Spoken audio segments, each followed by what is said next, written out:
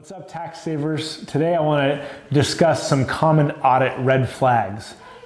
First in your business and then on your personal return. And so the first and biggest audit red flag, if you're an S corporation or an LLC taxed as an S corporation, is not having officer compensation.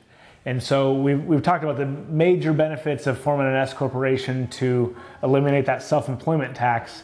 Having a officer wage with payroll tax is sort of the bone you throw the IRS in exchange for forming that S corporation. And so you want to make sure, while you want it to be the lowest justifiable wage possible, that you still have some form of officer compensation on there.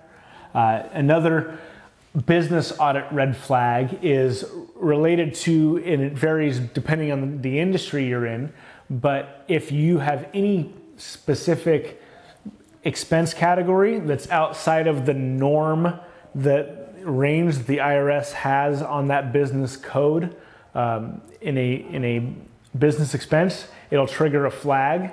And so you want to make sure that if you spend a lot compared to the industry average, or taking a lot of deduction, that you've got substantiation for all of those things. The most common audit red flag from a normal business expenditures standpoint is if you have really high meals and entertainment.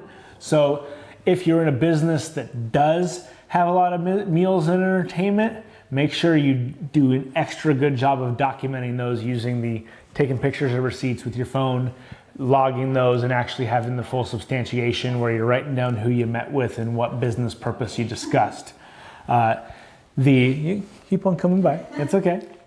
A third audit flag is in relation to particularly Schedule Cs, where we're taking and not just putting one line item as auto and truck, but running the business percentage calculation is having 100% business use on your vehicle. That can trigger an audit flag.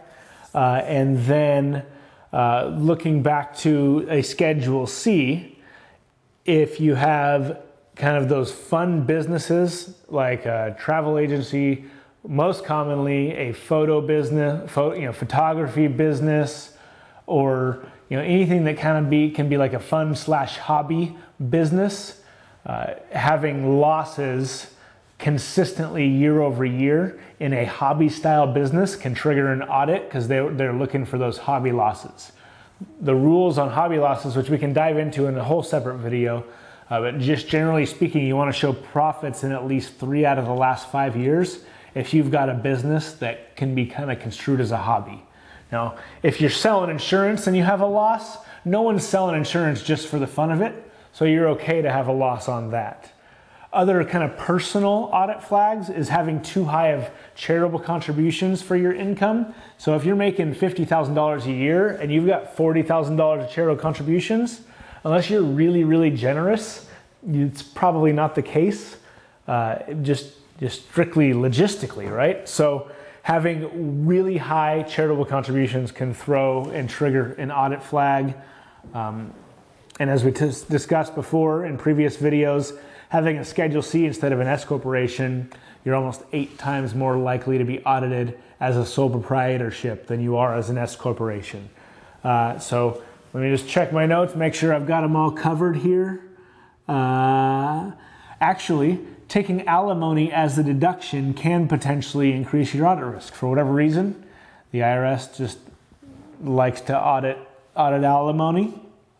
And then deducting rental losses can increase your audit risk. You still want to take those if they're legit losses, but it's just something that can potentially increase your audit risk. So that was a whole slew of items that can potentially increase your audit risk. Your audit risk is still low. As I mentioned, 2.3% if you're a sole proprietor, 0.4% if you're an S corporation. If you're just a W-2 employee with an itemized deduction, I think it's around 1% right now. So there's your audit flags. If you've got any specific questions, go ahead and shoot me a message or drop something in the comments, and we'll see you next time.